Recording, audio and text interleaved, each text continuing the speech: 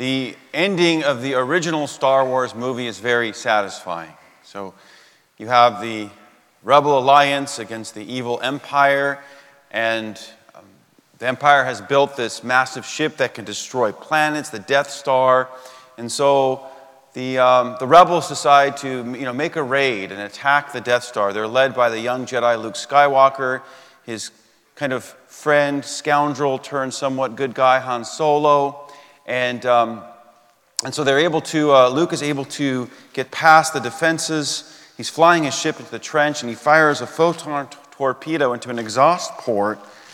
And as they get away, the whole Death Star explodes. Right? But that's not the final scene of the movie. The final scene of the movie is a huge ceremony in this massive hall where Princess Leia honors Luke and Han. She presents them with medals, and they turn and face the crowd who applaud and cheer. Maybe we think the Super Bowl is over when the final seconds tick on the clock and one team has more points than the other. But we know there's more that comes afterwards. There's a ceremony in which a trophy is presented to the victor. Oftentimes they return to their homes where they're greeted by parades and a cheering crowd. As we celebrate the ascension of the Lord, we are reminded that the story of Jesus doesn't end with the resurrection, that the victory of Easter isn't complete until he ascends into heaven and is seated at the right hand of the Father. This is a kind of enthronement or coronation of Jesus, which is why we sang in our psalm, a psalm that used to be used for the enthronement of the King of Israel. God mounts his throne to shouts of joy, a blare of trumpets for the Lord. So Jesus comes from the Father, he comes from heaven to earth, he accomplishes his mission, and then he returns to receive the glory that is his due. First, the glory that he set aside in the incarnation when he humbles himself to take on our human nature.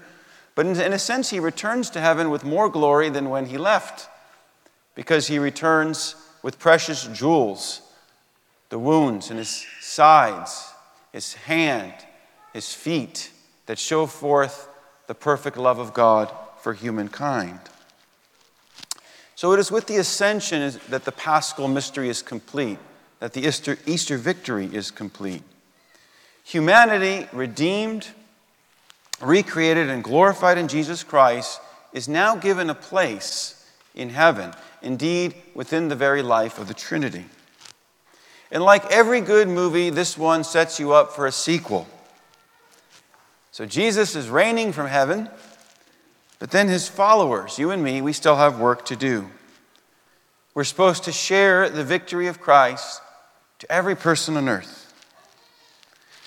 The culmination of the Paschal mystery coincides with the commissioning of the church. Did you hear your marching orders in the gospel? What did he say to us? He said, go into the whole world and proclaim the gospel to every creature, make disciples of them, and baptize them.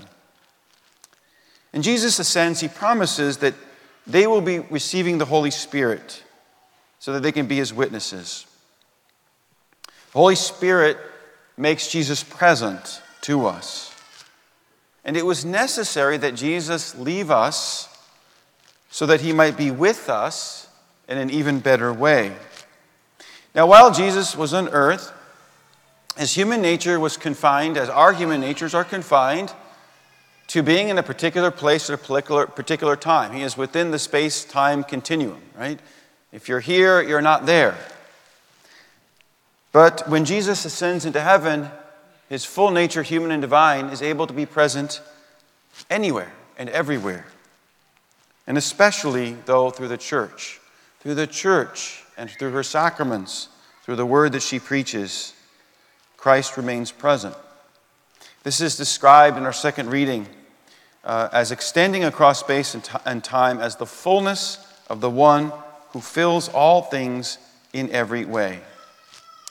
And because he is no longer present in visible form, this gives us a chance to mature, to grow in virtue, and to merit, to actually deserve a reward for the part we play in salvation history.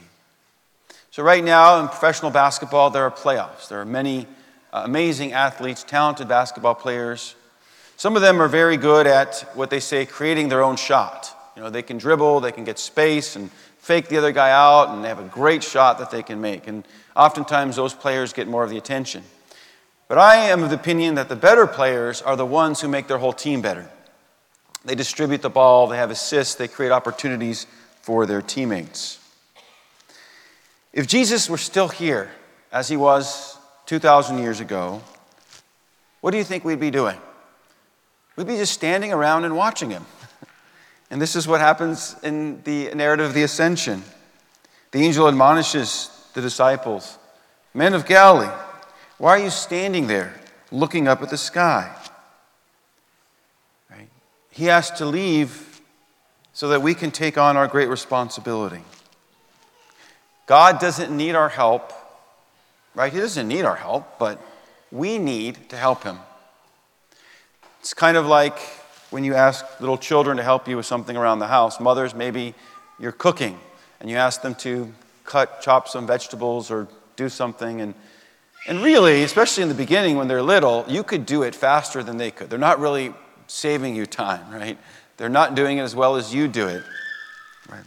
But it's good that you have them do it because it helps them to learn and grow and develop virtue. And also, actually, you grow in closeness to them. And so it is with us and God, how God gives us a share in his work of salvation. The ascension of Jesus into heaven gives us a glimpse of the kind of ending and the kind of reward we can expect for participating in the mission of Christ.